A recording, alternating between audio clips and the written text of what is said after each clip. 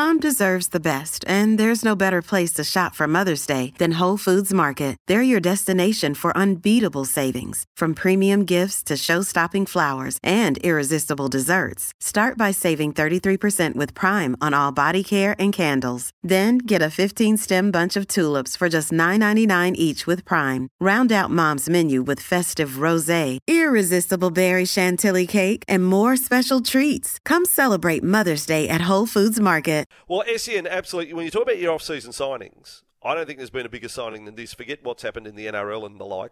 The biggest signing of the off-season was by SEN, ensnaring the one and only Matt Rogers, dual international. He will join the team full-time from Monday week, co-hosting with Sats Sports Day. This is a big leap forward. He's always been good to talk to, a good interview right back from his start of his playing days. I can remember being at the 2000 World Cup. Matt Rogers was part of the Rugby League Australian side back then. He was great to chat to. I think he's going to be a fantastic addition to the SEN lineup on air. And he's online right now. Matt, welcome to SEN, the SEN family. Thanks, Bossy. Thanks, James. Oh, mate, what a wrap. Thanks for that.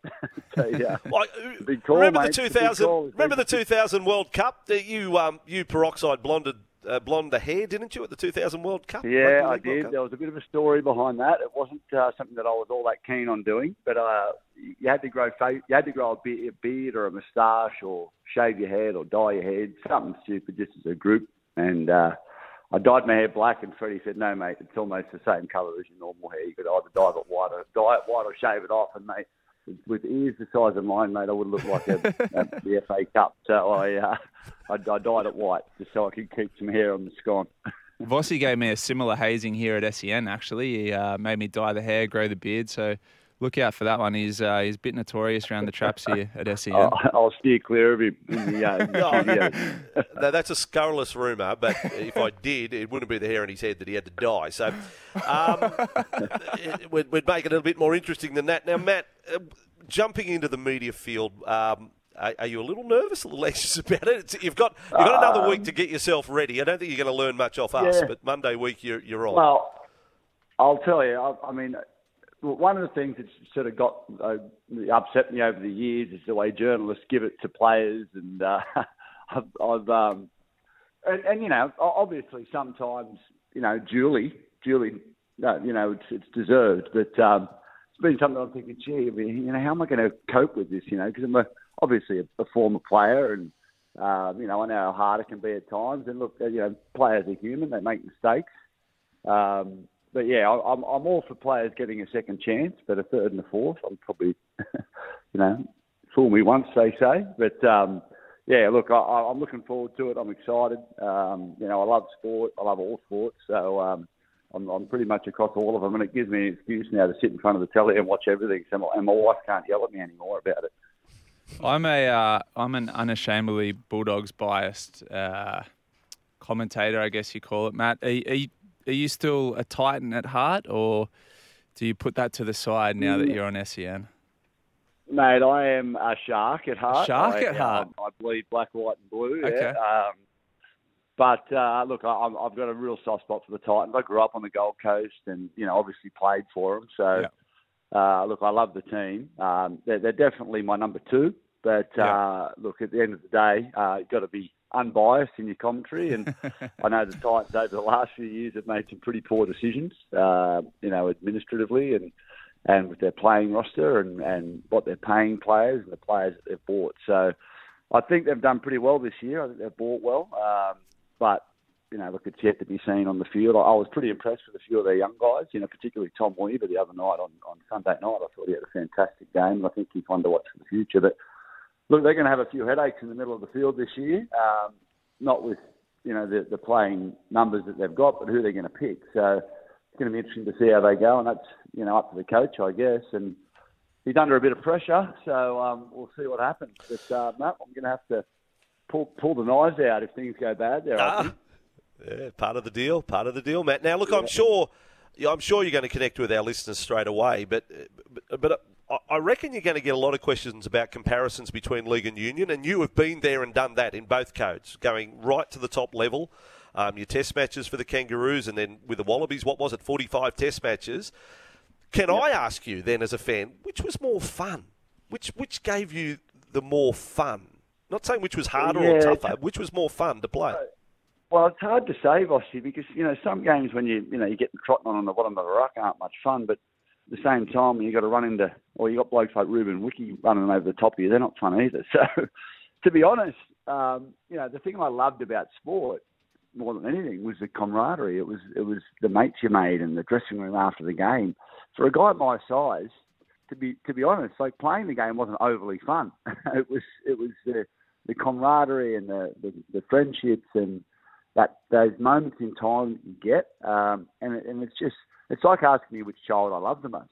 Like I've got 4 of them. If I said one of them, I don't think the other 3 would be all that happy. So I know I'm sitting on the fence there, but but I'll tell you this: if you ask me, you said, mate, you can only watch one game for the rest of your life. You're not allowed to watch the other one. That's the rule. I would pick rugby league. And I don't think that would be a hard choice for a lot of people right now, the way the state of the game of rugby union right now. But look, I had an absolute ball playing both. Had some of the best and the worst moments in both games. Mate, I say I love them and hate them both equally. You just said, Matt, that it wasn't a lot of fun playing as a guy your size. Just on rugby, a topical one at the moment, do you think it would have been more or less fun playing if you had to tackle from the waist down, which is a rule they're talking about potentially implementing? Oh, it'd be horrible. I mean, and a guy 10 kilos heavier than me, I'm never going to be able to stop 5 metres out unless I can wrap the ball up. It's just a ridiculous rule. I mean, it's going to absolutely ruin the game. I mean, I played, I'll never forget, in 1993, I played Australian schoolboys and I was the fly half and Jonah Lomu was the number 8. And he would pick the ball up off the back of the scrum, every scrum, and just run straight at me. And the only way I could, get close, if I went around his legs, he was just going to steamroll me. So I'd just jump up and try and wrap the ball up and just, make him carry me. I was over 60 kilos at the time, but, he wasn't going to run as fast as 60 kilos attached to him if he wasn't. So it was the only way I could stop him. And look, at the end of the day, what are we trying to do with the game? Are we trying to make it so safe that we actually lose the game altogether? It's a war of attrition. It's a battle, and having guys this size is great, but also having small guys that can nip in around them is special too. So you're taking all that away from the game, and that's the nature of our game.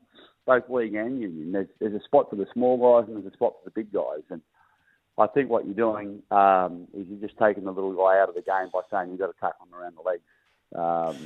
They'll just steamroll. I mean, it's just physics, isn't it? I mean, Preston Campbell was one of the most courageous blokes I ever played with, but when you've got a Jared Hargraves, steaming at him, if he's just got to try and go around his legs, he's just going to get, you get kneed in the head, and there's all sorts of horrible 100%. Things that can happen. Yeah. Now, Matt, I'll just say with you and my co-host here, James Magnuson, you do sort of have something in common. There's a thread between the two of you, both elite athletes, of course, but reality TV, and put it the challenge. You're a star of Survivor. I mean, right. People love you on Survivor, and James was pretty solid on SAS. How do you think you two would go head to head in those two programs? If we stick, just have a Survivor, just UV James and SAS UV James. Who wins? Mate, I'm waving the white flag before we can start, mate. He's about 10 years younger than me, or 15 years younger than me. He's a monster. He'd kill me.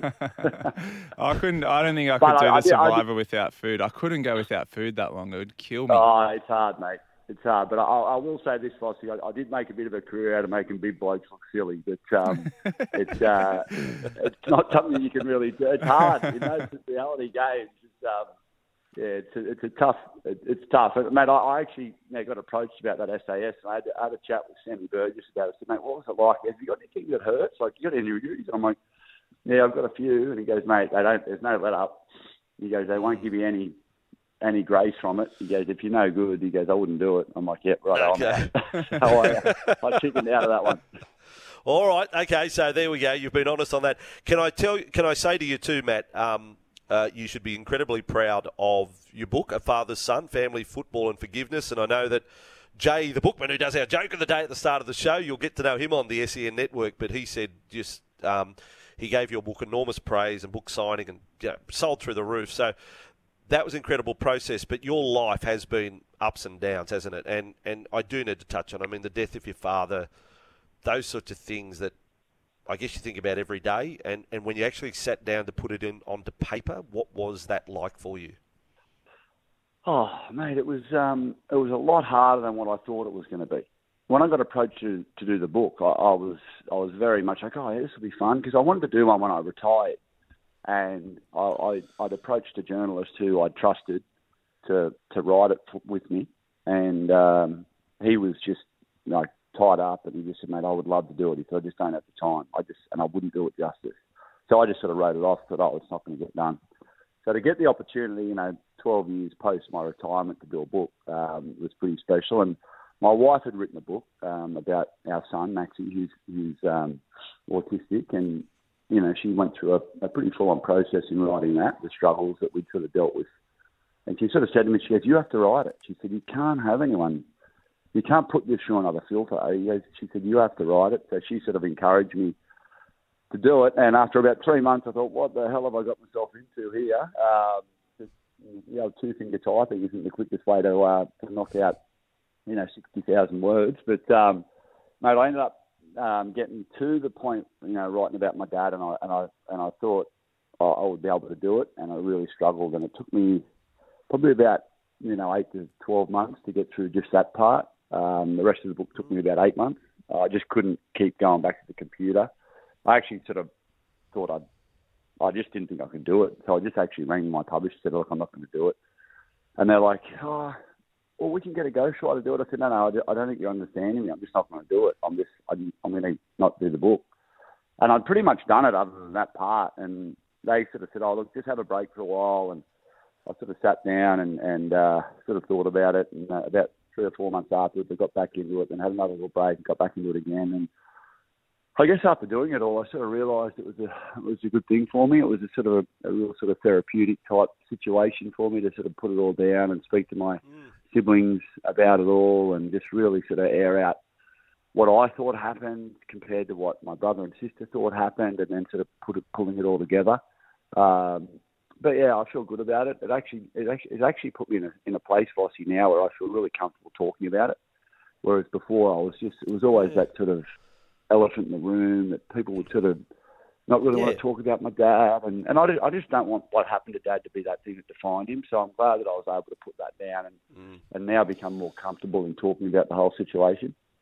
Oh, you must be a very proud Sunday, because the number of times in commentary you say, gee, that player reminds me of or moves like one of the Prince of Centres, Steve Rogers. Like, that must make you feel proud that he is... like, Steve was just a sludge. I mean, what a nickname. He was quite the opposite of that. I mean, just a sensation. And the favourite player of so many. Mate. Yeah. So he was. No, yeah, he would be proud of you too, Matt. He would be proud of you too. Don't worry about that. Yeah. Well, mate, I grew up and he was my hero, and he was every kid in the neighbourhood's hero. It was back in the day before social media, obviously, and everywhere we went, he was the hero of the neighbourhood, and I was so proud of that, and I just wanted to, I wanted him to be proud of me, and that's a lot what the book's about. It was just about me trying to fight for that, pat on the back, or the, I'm proud of your son sort of thing. Different generation though back then, as you know, Vossi, there wasn't a lot of that, and I struggled a little bit with that, but after writing the book again, it was another one of those moments where you just sort of had that realisation that my childhood sort of turned me into the person I am now, and it gave me that resilience and that toughness to sort of keep pushing on, and I don't think I would have been able to get through a lot of the stuff I've got through without it. Just on the book, Matt, we've had a text come through from one of our listeners. He says, "G'day, boys. Just while you've got Matty Rogers on, I just want to say what an outstanding book and what a great fella he is. Thanks very much. Cheers," from HP Robbo. So there you go. Good one. Nice. Matt. Yeah, I've received so many amazing messages from people online, and I just wanted to thank everyone who's read the book, and it's been a great process for me. Well, Monday week, it all changes. It's not all compliments on Monday week. Let me tell you, we sit here of a morning. Oh, they can rip you apart. They can rip a second one in you on a daily basis just about. Matt, you're going to love it. You're going to love it. You're going to be great for the station. And you'll be working alongside a terrific fella in Scotty Sattler. What about that? Sattler and Rogers, two icons, huge names in rugby league. And they're together on SEN. Matty, all the best for it, mate. Cheers, Ossie. Thanks for it, mate. Looking forward to it.